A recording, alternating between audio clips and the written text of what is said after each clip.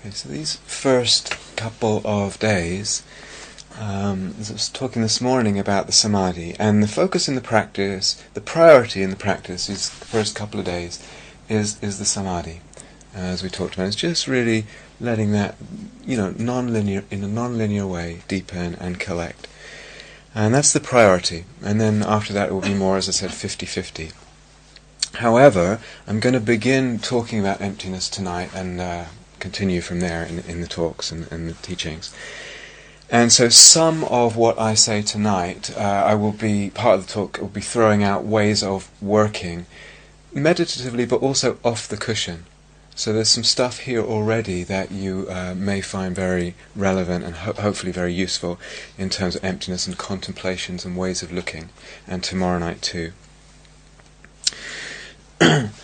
So this word emptiness, in English, for most people, it would probably have a connotation of bleakness, barrenness, empty, It doesn't sound very enlivening or heartening unless you've been around these kind of circles for a long time, even then, sometimes not, as we said yesterday.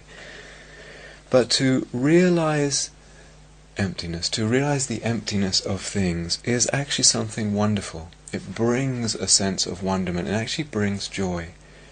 So that it may not always be that joy comes, but that's the direction that the contemplation of emptiness is heading. It's heading in the direction of joy. Absolutely. Why? Why is it wonderful and joyful? Well, we live as human beings and we take for granted the appearances of things. We take for granted a self, myself and yourself and his self and herself. And we take for granted the things of the world and the world itself. We take those appearances for granted, and it absolutely seems, that things have their own kind of solidity. Body, the clock, everything has its own solidity, its own kind of reality, its own sort of thatness, or sometimes people use the word suchness. It's just what it is. This thing is just what it is. It's what it is in its essence, in its being. That in some kind of independent way it exists as what it is. And that much, to us, seems actually obvious. 6 billion people would agree on that. It seems completely obvious. That's how we see the world, that's how we experience the world. But as we go into emptiness and meditating on emptiness and seeing, we begin to see that things are not actually as they seem to be. And that seeing that they are not as they seem to be brings freedom. It brings a freedom. We realize that we suffer because we assent to and acquiesce to the appearance of solidity and independent reality in things. And even more than that, so we acquiesce and assent to it, that appearance, and even more than that, we actually make it so. We make things, without realizing it, we make things appear solid and real.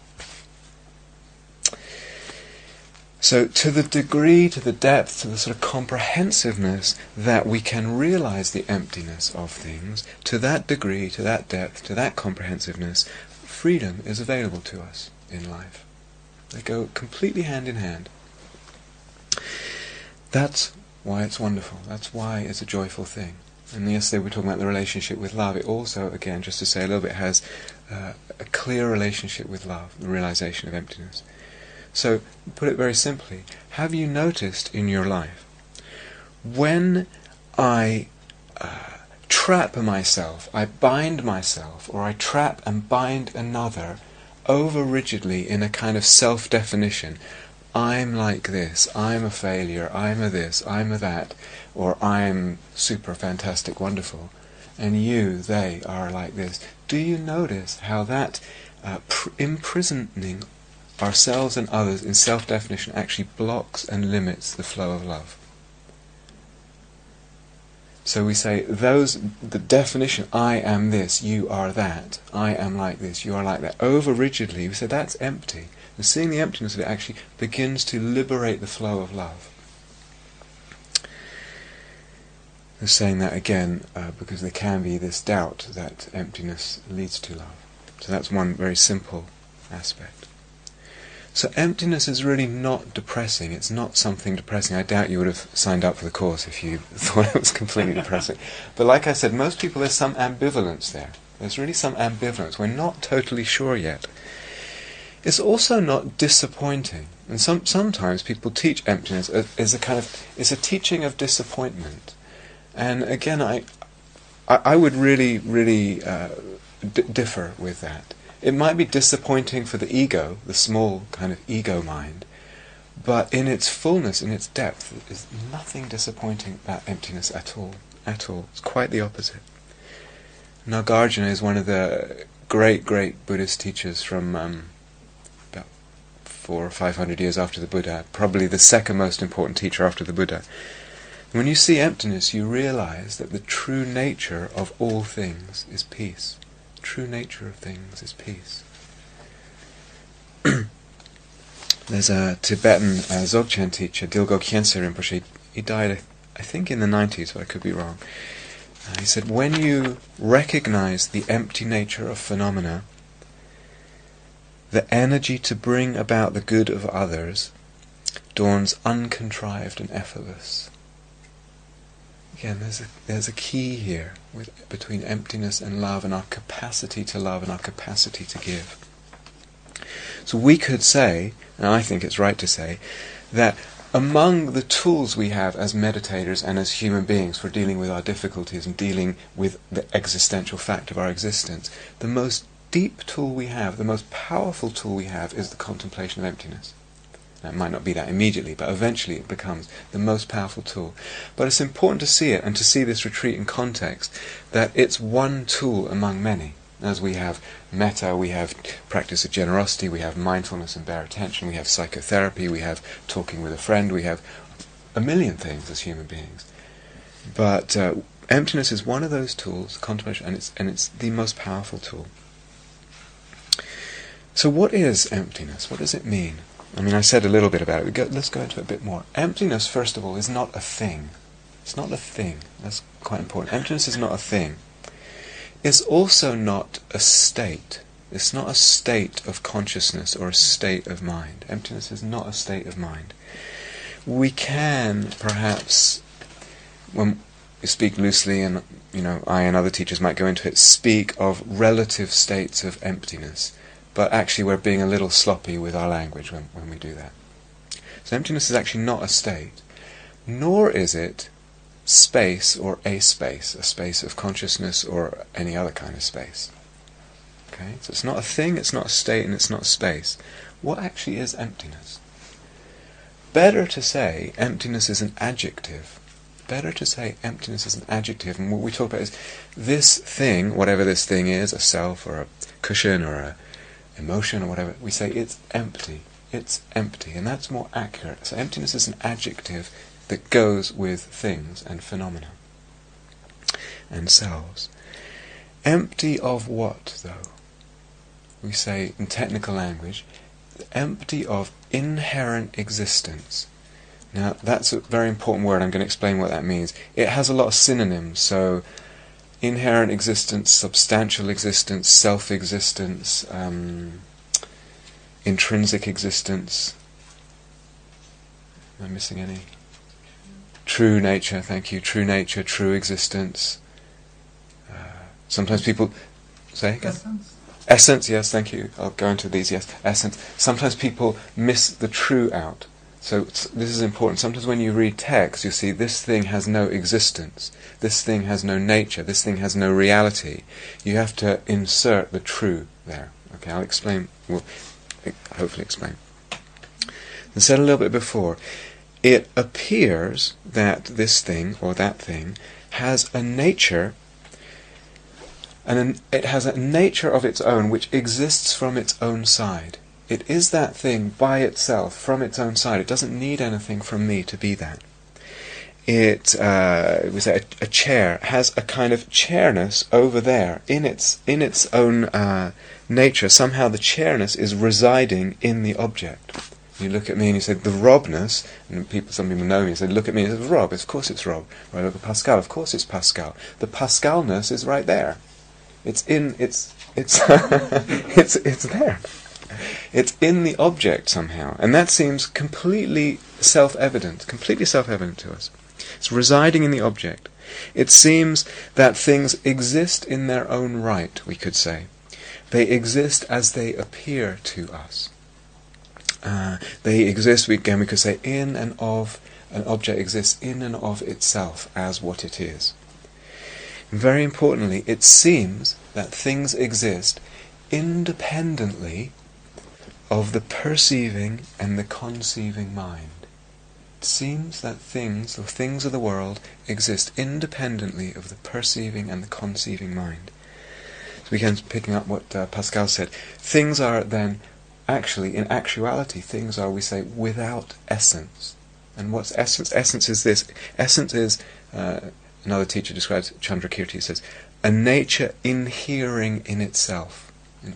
Just other words for what we've just said. And to say that something's empty is to say it has no essence. It has no essence. It's not the way we feel and sense and perceive and think about the world. We can also say that, although it's obvious that the clock is there and Rob is here and Pascal is there, when I actually look for these things and these selves, I cannot find them actually. So on one level it looks obvious. When I actually go looking deeply for them, I cannot find them. So one other angle on it is the unfindability of things. Now a theme I've already mentioned, we're going to return to many, many times. Having said all that, this is not a nihilistic philosophy. It's not going over the edge into nihilism. This is extremely important. As teaching this stuff, I'm aware of treading a tightrope here. And sometimes when I teach, I lean this way a little bit, and sometimes that way, and different people get upset at different times. We're going to go a lot into this. In Chinese Buddhism, they say, because they tend to lean a bit this way in Chinese Buddhism, Indian Buddhism tends to lean a bit this way. Chinese Buddhism, they say, truly empty, hence unfathomable existence. Truly empty, hence unfathomable existence. It's a kind of saying something that's saying, hey, it's not nihilism. Or another, again from Chinese Buddhism, true emptiness equals wondrous being. True emptiness equals wondrous being. So, the Buddha, someone was asking for quotes, sources of quotes. I have some and not others, so I hope that's okay. Sutta Nipata, verse 1, chapter 1. The practitioner who knows with regard to the world, this is the Buddha speaking, the practitioner who knows with regard to the world that, quote, all this is unreal, sloughs off, shakes off the near shore and the far shore. In other words, shakes off samsara and the world of duality, the world of even samsara nirvana duality, shakes off the near shore and far, as a snake its decrepit old skin. The practitioner who knows that all this is unreal. So the Buddha talked about delusion and ignorance being the fundamental root cause of our dis-ease in life, our unnecessary suffering. Delusion and ignorance. What is that? Again, this is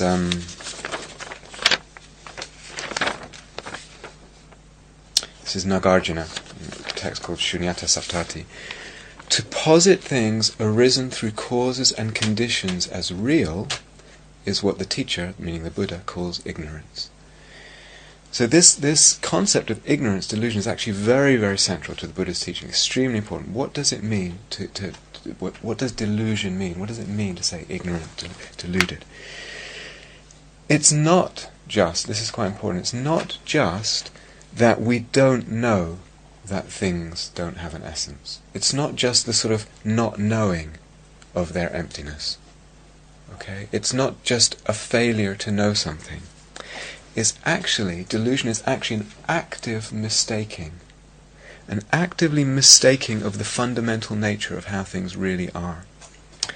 we actively superimpose, of course unconsciously, we're not aware of this, we actively superimpose a concreteness, a solidity, an essence, an independent existence, etc., on selves and things.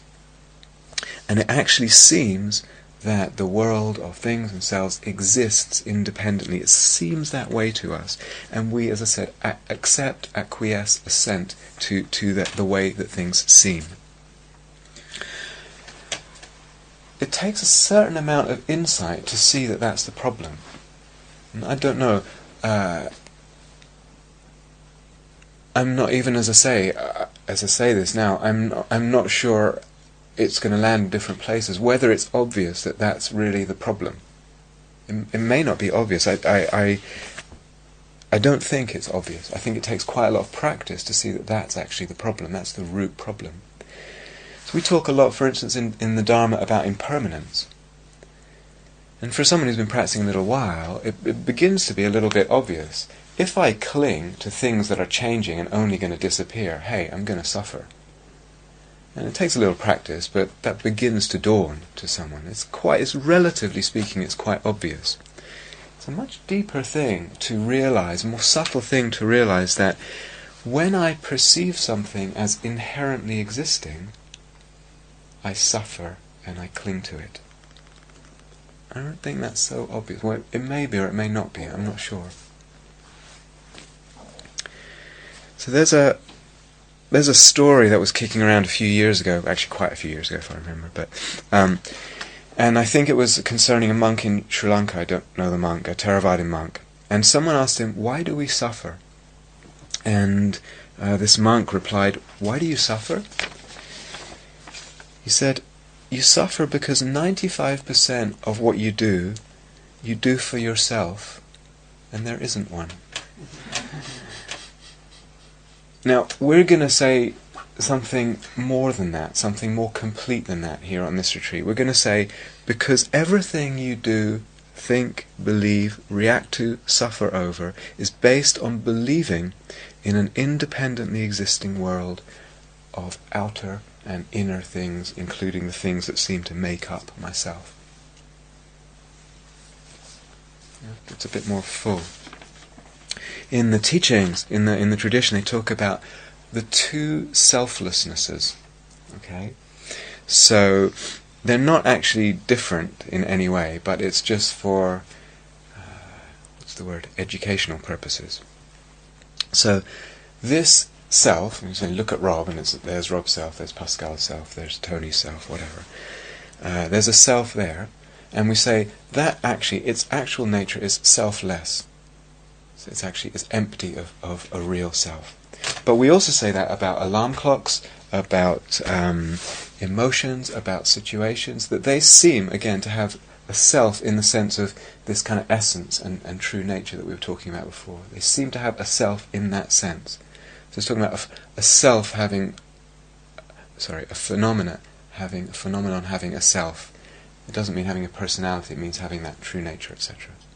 So there's two selflessnesses, one of persons and one of phenomena. That make sense? Yeah. So when I say phenomena, in this retreat what we're going to get to is actually I'm including awareness. I'm including time, I'm including space, I'm including quarks and protons and boson hadrons or whatever they're called, and all of that selfless, lacking self-nature. So even the most fundamental building blocks, the most seemingly obvious facets of our existence, also lacking in self-nature. Now we need, if we're interested in emptiness, in really to go into it deeply, we need to see the emptiness of phenomena as well, all phenomena. And in some traditions, in some schools of teaching, the personal selflessness gets emphasized more, because as you see the emptiness of self, and that gets kind of leaned on more. But what we're saying is we don't fully understand that personal selflessness until we also really see the emptiness of phenomena and the emptiness of the elements that seem to make up the self, what we call the aggregates, which we'll go into in more detail. So, Chandrakirti, we're going to get to him in quite a major way in some time. He was 7th century monk in India, in a place called Nalanda, and he is now considered one of the great teachers on emptiness and other aspects too. Chandrakirti, on his commentary on Nagarjuna's Yukti Shastika, if you're interested. Do you want to spell that? Does it mean it? Yeah. Chandrakirti.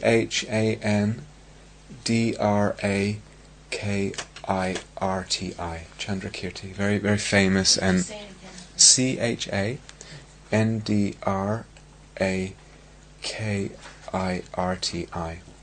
Very, very important teacher. The abandonment of the afflictive emotions simply does not occur for those who may wish to abandon the afflictive emotions, but who still apprehend the inherent existence of forms and so forth. In other words, I might really want to be rid of suffering. I might really want to be rid of misery and this or that afflictive emotion. But, and I might try this and I might try that, and all of it might help, but I can't cut it at the root, to borrow the Buddha's analogy, until I have seen the emptiness of all things. However, there's a problem here, and maybe you already sense it, I'm not sure. If this inherent existence, the appearance of inherent existence, is woven into the very way we experience things, if I see inherent existence and I sense it and I feel it when I'm listening to a sound, when I'm looking at something, even when my awareness is very simple and very basic, and we talk in the insight meditation tradition about bare attention and just being very simply and very directly with experience, but even that has woven into it a perception of inherent existence. How am I going to see through this illusion of inherent existence if it's woven into the very way I see all my experience?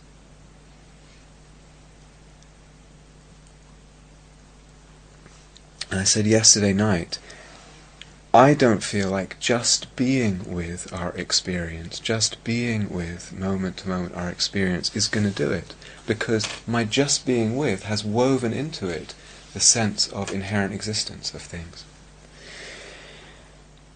So we need to actively contemplate in a way that sees through the illusion of inherent existence, actively kind of cut that illusion.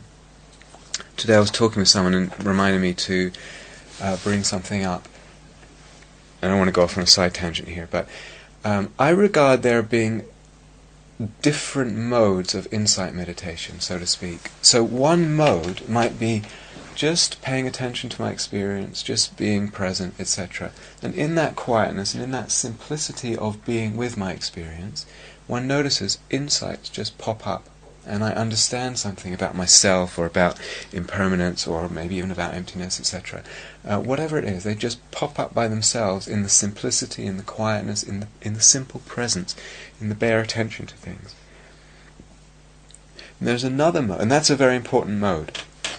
There's another mode which has more to do with deliberately contemplating in a certain way to cut deeply, to probe more deeply. And on this retreat, so they're both important, both completely important for the fullness of meditation. On this retreat, we're emphasizing a lot of the second one, actually deliberate ways of contemplating, deliberate ways of seeing, to see deeply into emptiness. Probably for most of you, not all, but probably for most of you, that will be unfamiliar and may feel a little uncomfortable, I don't know. But we're leaning that way on this retreat. They're both important, but this retreat leans one way a little bit. Okay, so how are we going to see through? Well, that's what obviously the retreat is about, the how-to, and what it means and the how-to. But let's start, as I think I said last night, some, I don't know, levels of understanding of emptiness are actually quite commonsensical. They're not far away from us as human beings, from us as thoughtful and conscious human beings. We don't even have to meditate to kind of pierce that level of reality.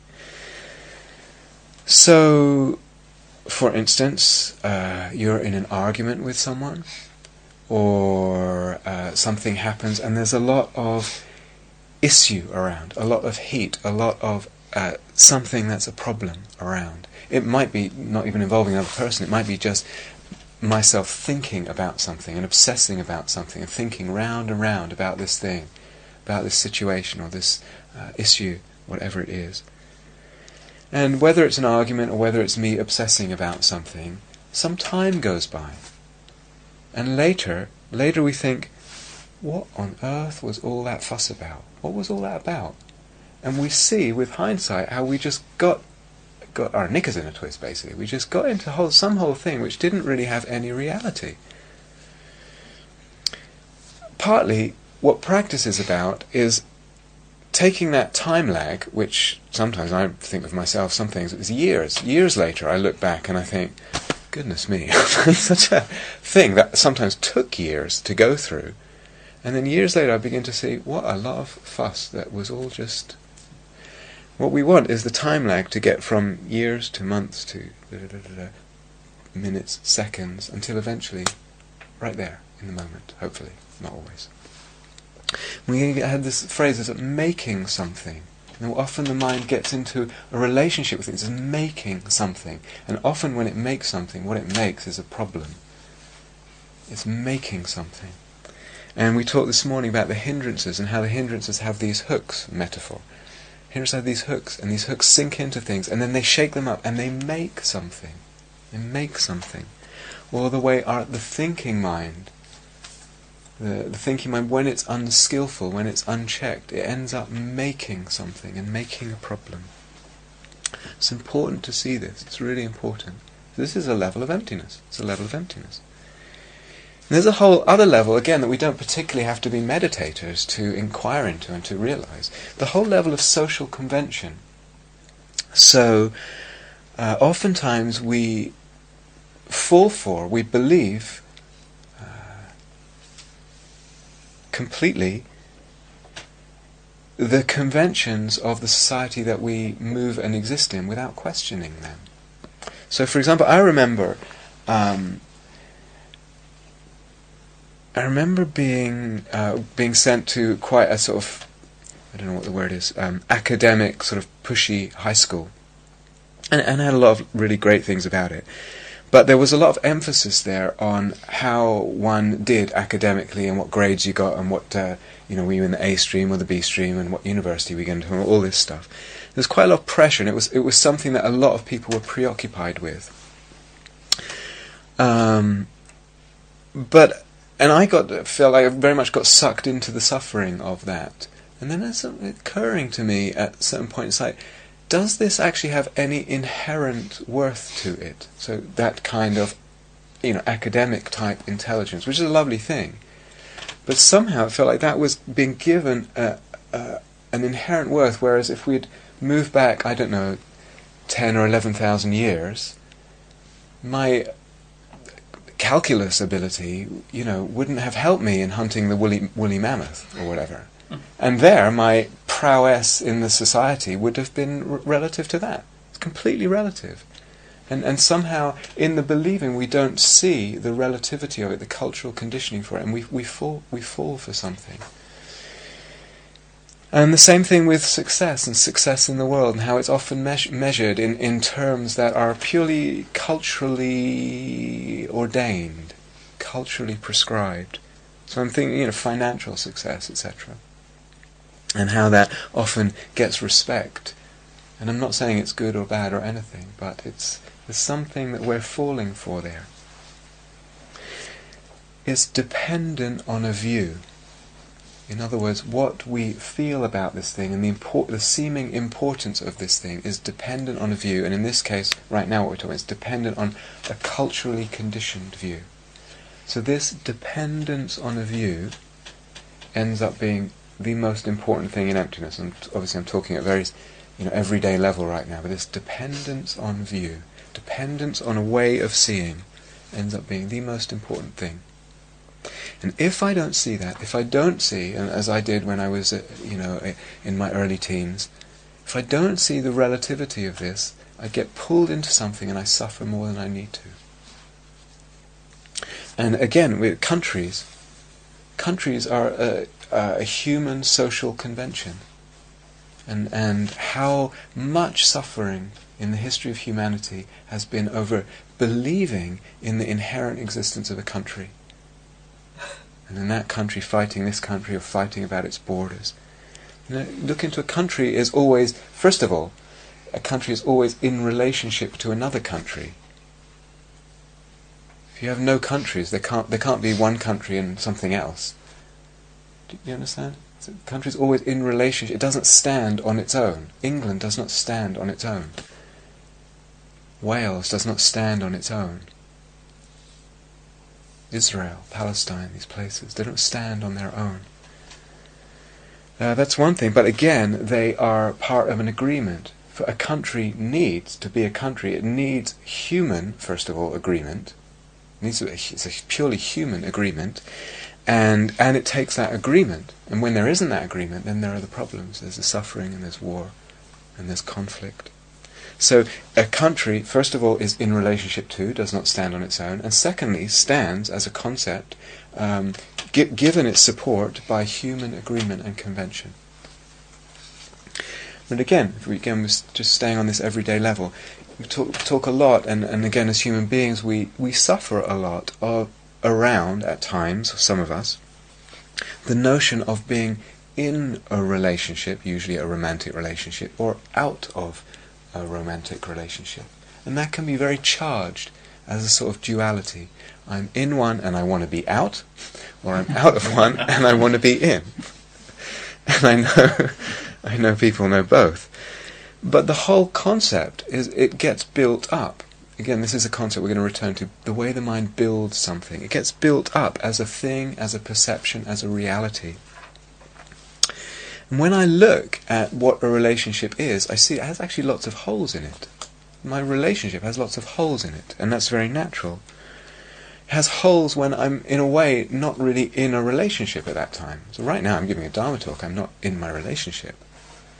There are plenty of times when I'm not even thinking about my relationship. When I'm fast asleep, you might be even dreaming about someone else. There are times in a relationship when we're actually, if we're honest as human beings, we're relating very, very poorly. We're not really relating very well at all. I mean, we call it a relationship. There are times as well, dimensions of a relationship, where we feel actually only parts of us are relating. And yet somehow with all of that, it gets such a solidity. And again, I also see, we have, as human beings, relationships to many people, to animals, many animals, to things, to events, to inner, outer things and events, all the time. And somehow, some particular kind of relationship is getting solidified, over-solidified sometimes. And again, if I don't see this, I will tend to suffer with the in and the out. And the whole notion of relationship ends up being more and more solid, more and more either a prison or a kind of something that I need to have. And of course, this is where this balance comes in. We're not saying no commitment. Of course, commitment in a relationship is important. Of course, on one level there is a relationship. Of course there is. But the question is, am I stuck in ways of seeing? Am I stuck in ways of seeing things? That ends up being the important question. Everything that I've just said about relationship, I could say in terms of roles. And the roles we get in terms of jobs or parents or children or whatever it is. I'm the resident teacher at Gaia House, and I live here. And if I walk around thinking I'm the resident teacher, I'm the resident teacher, I'm the resident teacher, I'm going to create a complete nightmare for myself. It's too much. It's too much reality to give to something like that. Believe me. But the same with a retreat. And again, where's the retreat here? Where's the retreat? Now, first evening, you think, I'll tell you where the retreat is. It's in my knees, is where it is. But aching knees, you can get aching knees anytime. So to focus on the differences, we tend to focus on retreat life versus outside life. In a way, we're just some people who are kind of living together for 4 weeks. We focus on the differences and we build something called a retreat, and then we feel perhaps imprisoned by it or whatever. So by focusing on what's really that different, we meditate a bit, we walk around, we eat, we sleep, we go to the toilet. All of this stuff we do outside anyway. Can't actually find the difference if I look. Even meditation. If I'm sitting here meditating and actually I'm spacing out for X amount of time, is that meditating or not meditating? If I'm walking down the street in Newton Abbot and just organically, spontaneously by itself some mindfulness comes without effort, is that meditating or not meditating? Where's the meditation?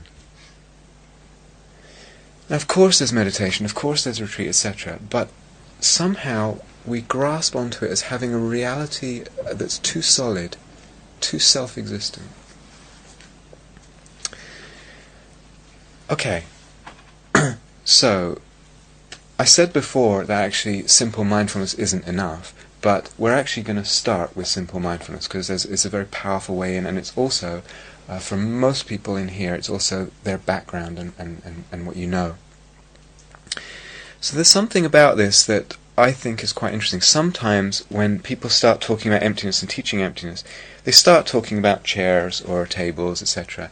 And it's quite a philosophical investigation and can be great and wonderful. My experience for myself and working with people is that it often is best to actually start the inquiry into emptiness right where we feel the suffering in our life, right where we feel the discontent. That's the best place to start. Why?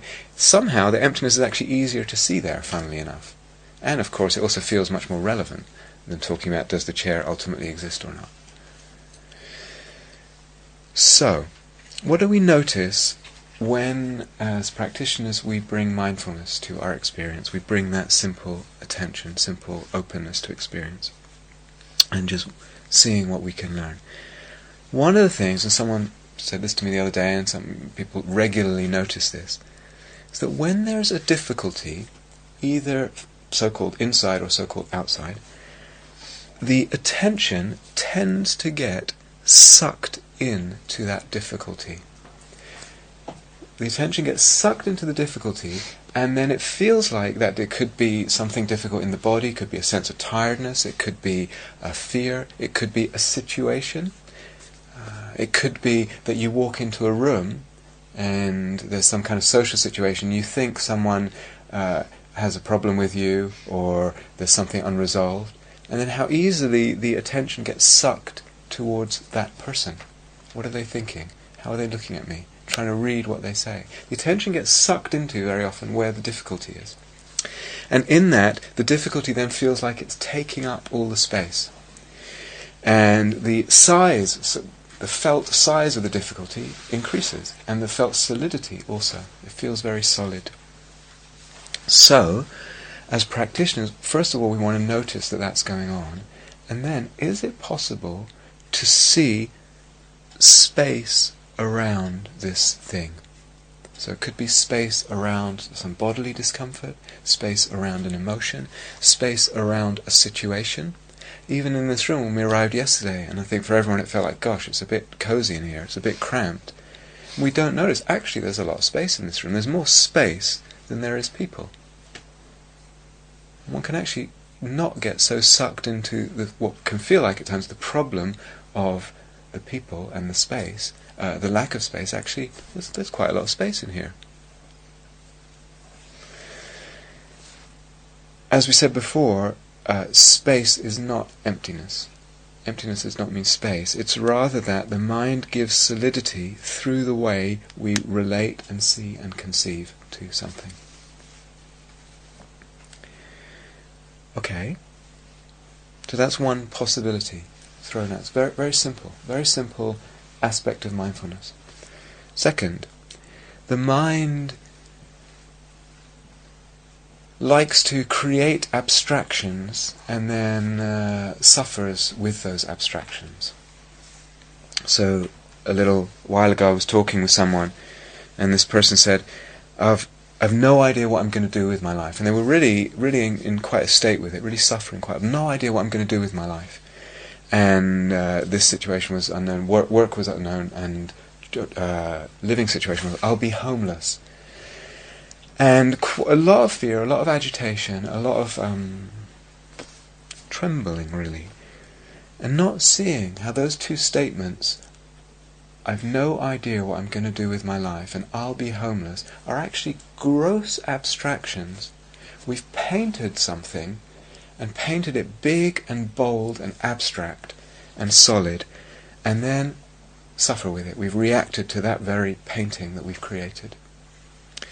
So when that's the case, and the mind does this, is it possible to actually question the ways that we're seeing something?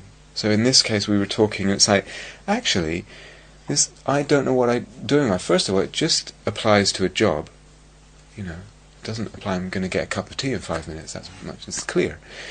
It just applies to just an area of life, and actually it's an opportunity, and I can see it as an opportunity to choose differently. This person was also thinking, well, I keep choosing jobs out of fear or out of X or whatever.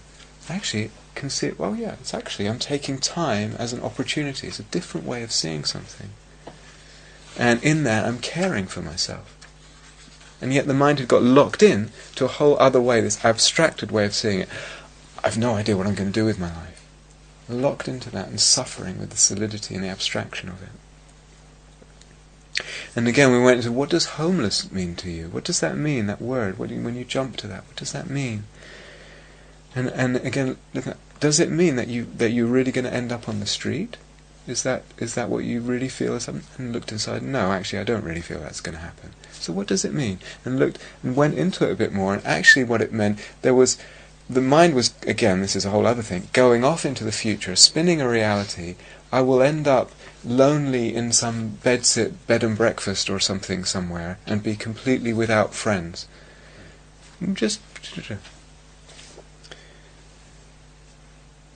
So, can I question the ways of seeing? Can I see what's underneath this abstraction? Number one. Number two, can I be in the body with the emotion that's with what's going on? I'm just talking about simple mindfulness practice now.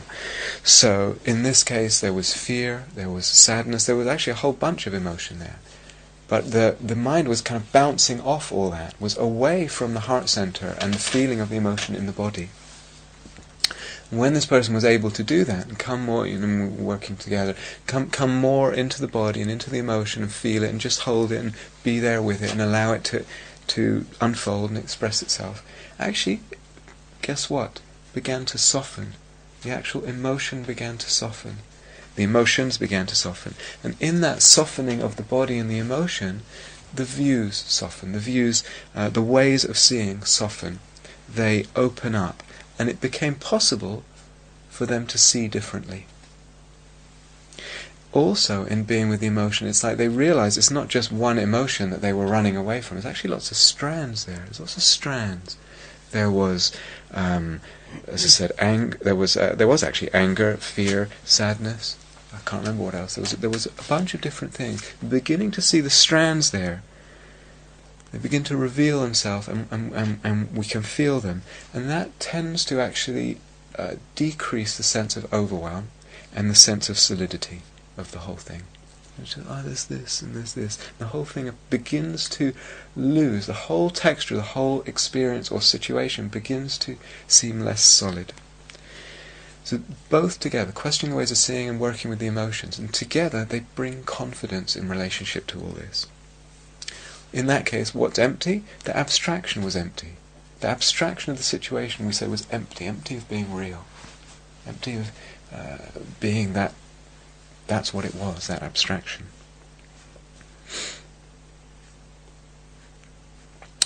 So for an insight meditator, for someone whose prime modality is sort of simple mindfulness, something else begins to get obvious as we get more familiar with working with mindfulness.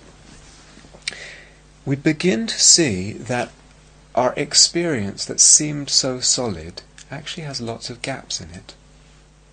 So this could be something inner, something going on in the body, it could be an emotion, it could be something outer. Actually, when I look at it, first it seems solid. When I look more closely, what seems solid actually has lots and lots of gaps in it. When you were a child, did you, like me, have those drawing books? They were called dot to dot. Yeah, do you know? They have numbers and you follow the dots and then you get a picture of something. The mind does that with experience. It joins the dots. When I look carefully, what I actually experience is the dots, the moments of this and moments of that. And I join those dots. So we might, for instance, like the weather wasn't great today, cold and rainy and a bit windy. And someone might say, well, it's terrible. When I actually go out into it and I really look at the experience with mindfulness, I really open to the experience with mindfulness, what I get is gaps, certainly gaps in the terribleness of it. You know, there's maybe some coldness on the neck, and then maybe a raindrop falls and you don't like it on the thing, and then nothing, and then actually the breeze feels a bit nice for a second, and then it gets a bit cold, and that's actually the nature of the experience moment to moment. And the mind has come in too quickly and joined all those dots together, kind of hurried through the ones that are the opposite, and created this terrible, terrible Devon English weather, or whatever it is. The Americans are laughing. You get used to it. So. We do that with the opposite. Lunch. You're sitting here meditating, what's the time? Meditating, what's the time? And then the lunch bell goes, great, lunch. And the sense of it's going to be fantastic. Lunch is going to be fantastic. It's going to be really, really wonderful.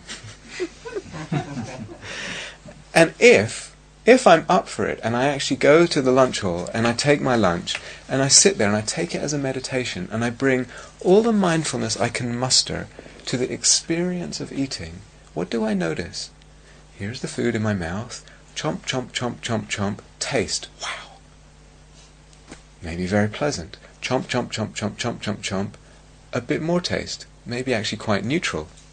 Chomp, chomp, chomp, pleasant, chomp, chomp, chomp, maybe a taste I don't like so much. Chomp, chomp, chomp, etc. That's even if I'm mindful. What do? We join the dots. And then something either seems terrible or fantastic. And we've given, by joining that, we've given something the solidity, the substantiality it doesn't have. But we do that, what we want is the mindfulness begins to expose the solidity as a fabrication. It's a fabrication of the mind. To an extent, as I'm saying, mindfulness is just a start with emptiness, but it's a very, very, very important start. When we can say, what's actually there in my experience when I do that? A lot less is there, either to be afraid of, to dread, or to feel is so wonderfully fantastic about lunch or whatever it is. What's actually there? That happens also with the inner experience, with emotions. Again, can feel like fear or anger or sadness or whatever it is so solid, and when I look, or pain, so solid, when I look it has gaps in it. It has gaps in it, and we join the dots. So this third one actually needs willingness. It needs a willingness to pay close attention to the things that I'm suffering over, or the things that I'm craving, or the things that I'm rejecting. I actually need to really scrutinize that thing with mindfulness, whether I'm craving it or rejecting it. It needs that willingness. If I believe unquestioningly its solidity, I will suffer. Even if it's something I like, eventually I will suffer. Okay, so these are things to do. You can, as I said, we're focusing on samadhi, but these are things to do if you want. Bring them in over the days. On the cushion, off the cushion.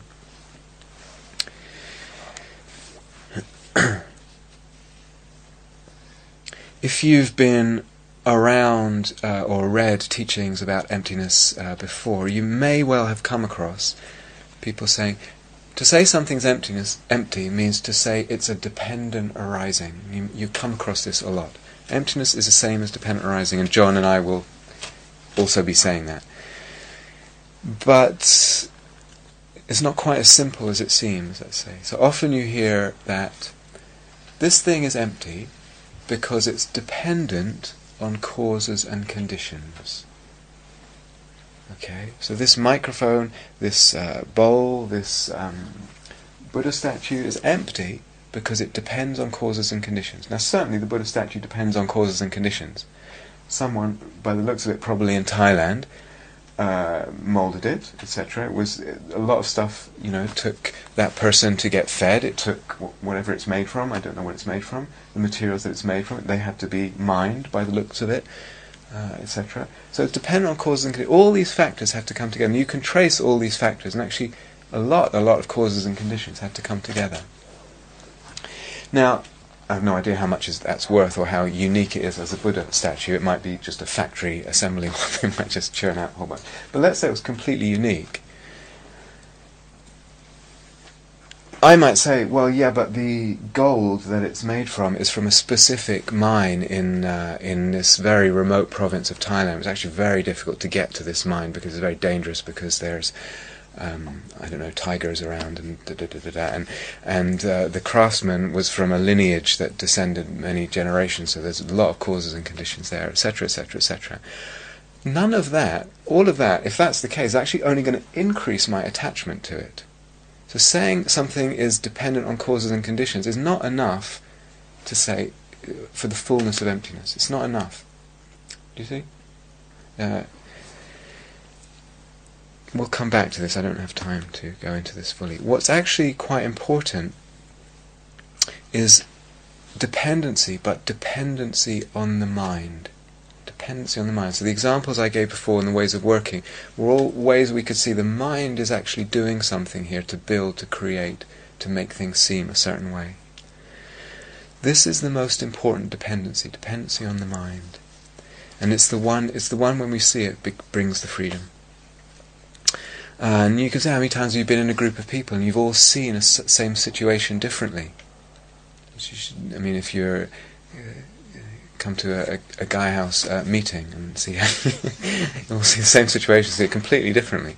Then we're all in the same room together, and the same thing happened. If we take this chair again, wooden chair, how we as Western humans see it, how does a termite see it? It's lunch, it's dinner. How does, I have no idea, but how would a cow see it? A cow probably sees it quite differently from either we as Westerners or a termite. How would a spider see it? Very different perception to a spider. How would someone, if there still exists, from another human culture who'd never seen a chair before, they don't have chairs like that, what would they make of it? So we say, another sort of technical phrase, things are imputed by the mind. Imputed by the mind. So imagine, for a moment,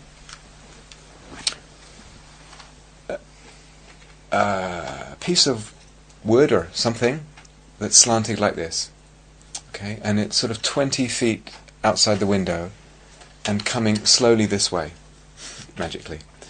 And another piece of wood slanted this way, 20 feet outside of that window, coming slowly this way, and another piece of wood that's horizontal, 20 feet that way, coming slowly in. And they're slowly, very slowly coming together.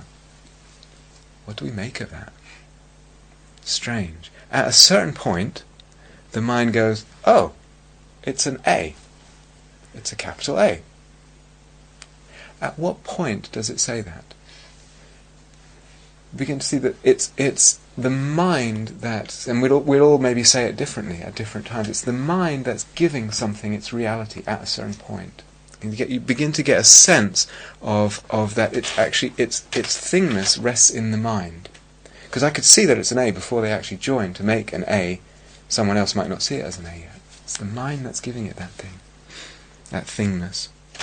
Or sometimes I say, if we take this chair again, we throw it in a bonfire, and it starts very slowly to disintegrate.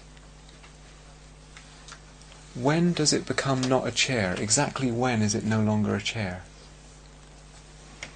Again, the mind is going to call it at different times. It's dependent on the mind.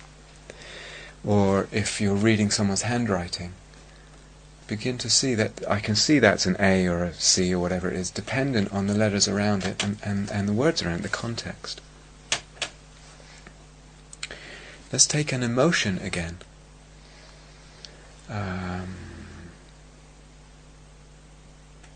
Well, let's take two things. Let's take an emotion and a body. Let's take an emotion. If I have an emotion of, let's say, fear or sadness or whatever, and let's say I had the ability to pluck out certain moments of the experience in the stream of the experience of sadness, or fear, or whatever it is, and I could pluck out selective moments of that. And I'd pluck out one, and I'd pluck out another. How many would I have to pluck out till I stop feeling it as sadness? It's completely arbitrary. It's like it's the mind that calls the shots. It's the mind that gives the thingness to things. If I chop my arm off, you still look at me and you say, there's still a body there. I chop the other arm off. There's still a body there. I chop a leg off. Still a body there, you'd probably say. Chop the other leg off. So it's just... you'd probably say, okay, all right. Yes, quite. You're still saying, all right, but there's still a body there. Start chopping more off.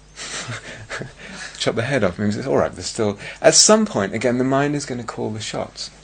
The thingness, the definition of a thing is given by the mind. We say it's imputed by the mind. So there's a sutta, it's called the Questions of Upali Sutra. The things of the world are posited through the power of conceptuality.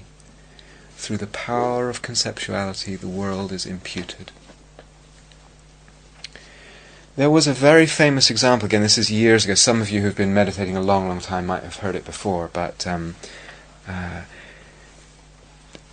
it's interesting here because there's a constellation, a stellar constellation that in America they call the Big Dipper, and in England they call the Plough or the Great Plough or Plough. Yeah. I have no idea how they got a plough out of that. I mean, that really is joining the dots. But Big Dipper I can see. If you look at it, it looks like a kind of saucepan. Yeah. Does everyone know the constellation I'm talking about? Yeah. So this example is, can you look at the Big Dipper without seeing a Big Dipper? Can you look at the Big Dipper and you get a sense that the mind is actually giving it? And actually, if you really try, you can actually look at it and not see a Big Dipper sometimes. And then it's a bit like those Escher paintings. You can flip in and out of seeing something. You begin to get the sense the mind is giving it the Big Dipper-ness thing. However, and that's great, and that's really important to see. Then we say its Big Dipper-ness is empty of Big Dipper-ness. Big Dipper chewed. Anyway, we're going to go much further, much further. Not only is there no Big Dipper, really, there are no stars, really. There's no awareness that sees the stars, really. There's no space, really. There's no moment in which I see the things, really. It's starting very simple, and we're going to go very, very deep with this. But that's what the teachings of emptiness are actually pointing to. And starting simple, starting every day, and actually it goes all that way. And there's layers in. We work up to that. We're going to work up to it slowly. And for me it seems like, for many people, one of the best ways to say is going actually via the suffering and via what actually helps in relationship to this dissatisfaction that I feel right now. With all that, and I say there's no space and there's no awareness, and etc., we're still respecting the functionality of conventional reality. We still have respect for the functionality of conventional reality. It's like when it's talking about relationship. Of course there's still a relationship. Of course I'm committed and monogamous and all that stuff. But actually seeing it's empty. It functions, it has a conventional existence, and it's empty. When I see its emptiness, the suffering goes out of something. It still functions, and it still has a conventional existence, but the suffering goes out, and that, as practitioners, is what we're interested in. So there's a middle way here between existence and non-existence. There's a famous text called Ratnavali, again by Nagarjuna, attributed to Nagarjuna. He says, "It is confused to apprehend this mirage-like world as either existent or non-existent. If confused, one will not obtain liberation. Middle way, so Nagarjuna called the teaching of emptiness middle way teaching, middle way between existence and non-existence. We're going to come back to this, but it's very important. The suffering, the greed, the aversion, what we call the kilesas in Pali, depend on conceiving inherent existence. And again, I'm not sure how obvious that is. It might not be obvious yet, and that's fine. But they actually turn out that our suffering and the presence of greed and aversion depend on conceiving inherent existence in things. In other words, they depend on the thing and the situation seeming to really independently be that way. When we begin to see it's actually dependent on the way of seeing, the way of perceiving, the way of looking at with the mind, we can let go. We let go. We see it's not actually really that way. And with that, the greed and the aversion in relationship to that thing also go away. They don't arise. Aryadeva was Nagarjuna's direct student. All afflictive emotions, all painful emotions are overcome through overcoming ignorance, overcoming delusion. When dependent arising is seen, remember that means the same as emptiness, when dependent arising is seen, ignorance does not arise. You could say ignorance is not generated. Insight into the selfless nature of phenomena destroys the seeds of samsara. So, of course we can hear something like that, but we need to practice it. It's a practice. We need to practice this over and over and really see it. So when we say things like this, it's not that we want you want, hopefully, to have the right intellectual position and be on the right kind of team. It's not that just someone says something, you go, aha, or that's interesting, that's very interesting. It's not that. It's that this is heading to liberation. This is heading in the direction of liberation. It brings liberation to some degree or other. The Buddha talks about Nibbana, it comes from ethics and samadhi, as we talked about this morning. It comes from training in realizing the emptiness of things to whatever degree, in different degrees. To realize, in other words, that nothing has its own self-nature. Training in realizing that, and the operative word is training. And then, thirdly, through getting used to that realization, or those realizations, habituating the mind to that seeing. And that takes time. I mean, there are stories of people getting like that. Even the people that talk about you can get it like that say, basically it takes time, and it's extremely, extremely rare. You're talking about maybe one person in a millennium. It takes time. And even someone who has realized very deeply, directly, the emptiness of all things, there's still refinement, there's still deepening of that understanding. Even what we call a stream enterer, someone who's actually cut very deep, there's still a refining and understanding to have. We have an inborn habit. This is what the Buddha was talking about, delusion. It's an inborn habit. We are born with a habit of delusion, of seeing self-existence in things. It's an inborn habit. Okay, so it's quite a project to overturn that. There's a sutra called the Samadhi Raja Sutra. It means the king of samadhis or something like that. Samadhi Raja Sutra. If the selflessness of phenomena is analysed, remember that word selfless is just another word for emptiness. If the emptiness of phenomena is analysed, and if this analysis is cultivated in meditation, it causes the effect of attaining nirvana. Through no other cause does one come to peace. It's quite a strong statement. It's like, basically, this is what needs to be done. This is what needs to be done. So that's quite interesting. I find that a very interesting statement. It's actually quite a famous quote. What it also is being implied there, that it's not just enough to kind of withdraw the mind from contact with objects in some kind of space inside where not much is happening. That's not enough. It's not going to do it. whether that's samadhi or whatever. If that were the case, then I could just fall asleep, and falling, into deep sleep would do it, or going into a coma or anesthetic or something. That would be the way for liberation. Tsongkhapa is one of the great Tibetan teachers from the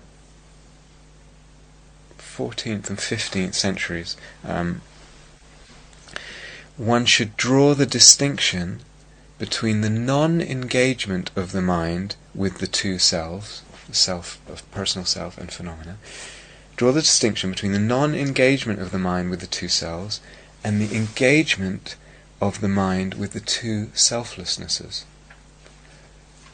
That might be a little difficult to understand. Should I explain that, or does that make sense? Explain. What he's saying, he's just saying what I just said in different ways. He's saying there's something about, you can find ways to either falling asleep, going into a coma, going under anesthetic, or some, weird drug or something, or some states of samadhi where you're actually not engaging with the self. As I was saying this morning, there's not much self around. There's not even much world around. There's just not much happening. It's a whole lot of nothing. And that's quite lovely, or one gets used to it, but after a while you realise it's quite lovely. That's a non-engagement with the personal self and the selves of things. And draw the distinction between that and actually actively engaging and contemplating the emptiness, the selflessness of this self and other selves. And in other words, actively cutting through rather than just not being present with selves.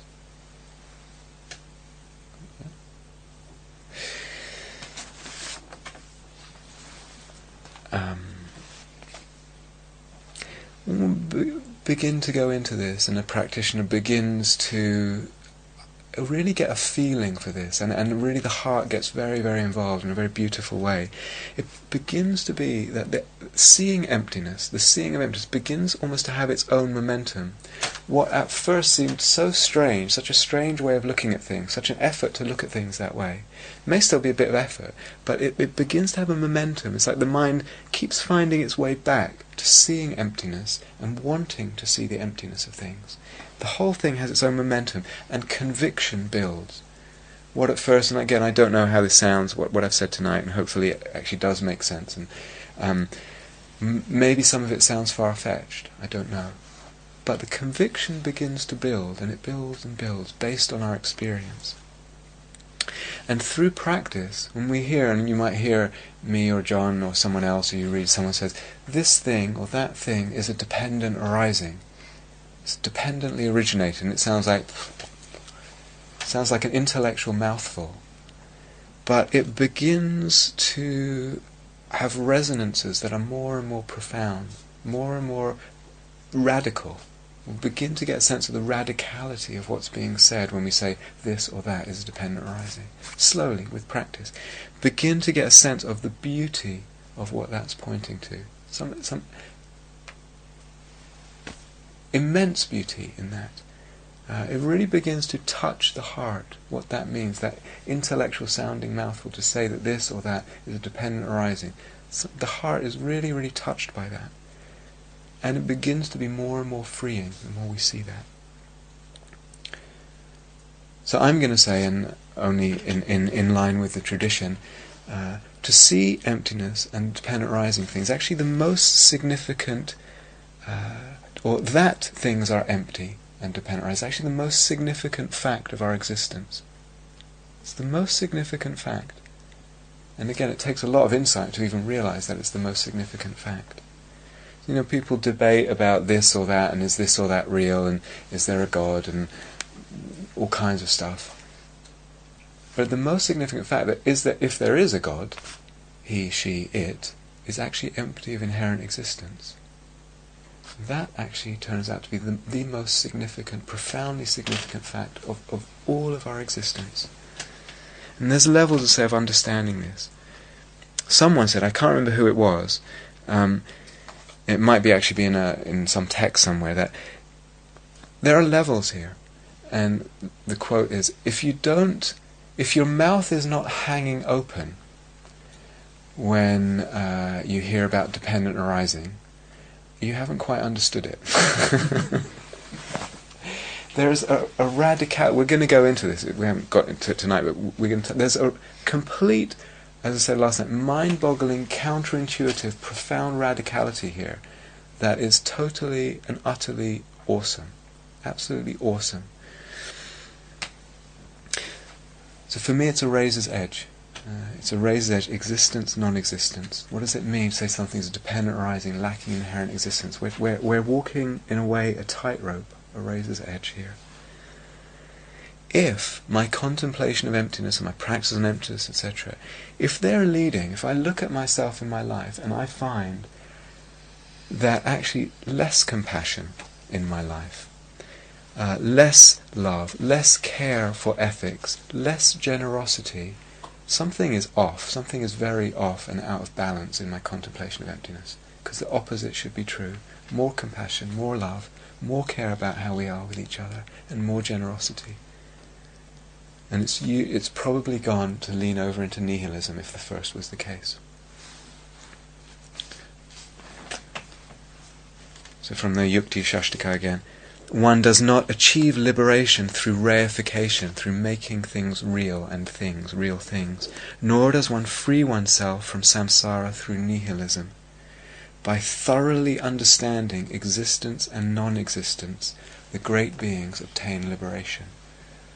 So not nihilism, not nihilism. What we're seeing is that things depend on the mind, and in this retreat we want to see exactly how they depend on the mind. Really go deep into that question of how things depend on the mind, the fullness of what that means.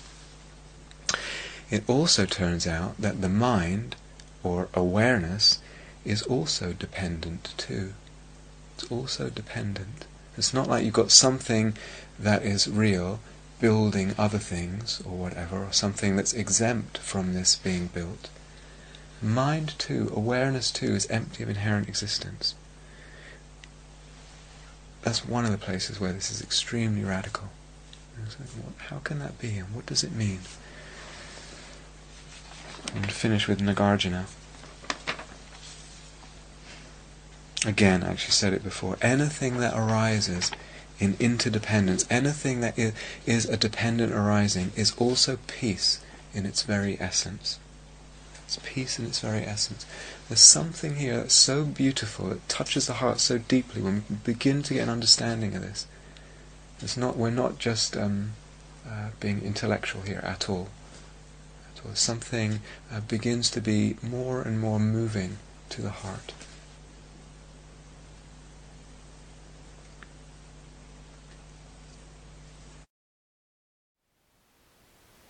Thank you for listening. To learn how you can support the teachers and Dharma Seed, please visit dharmaseed.org/donate.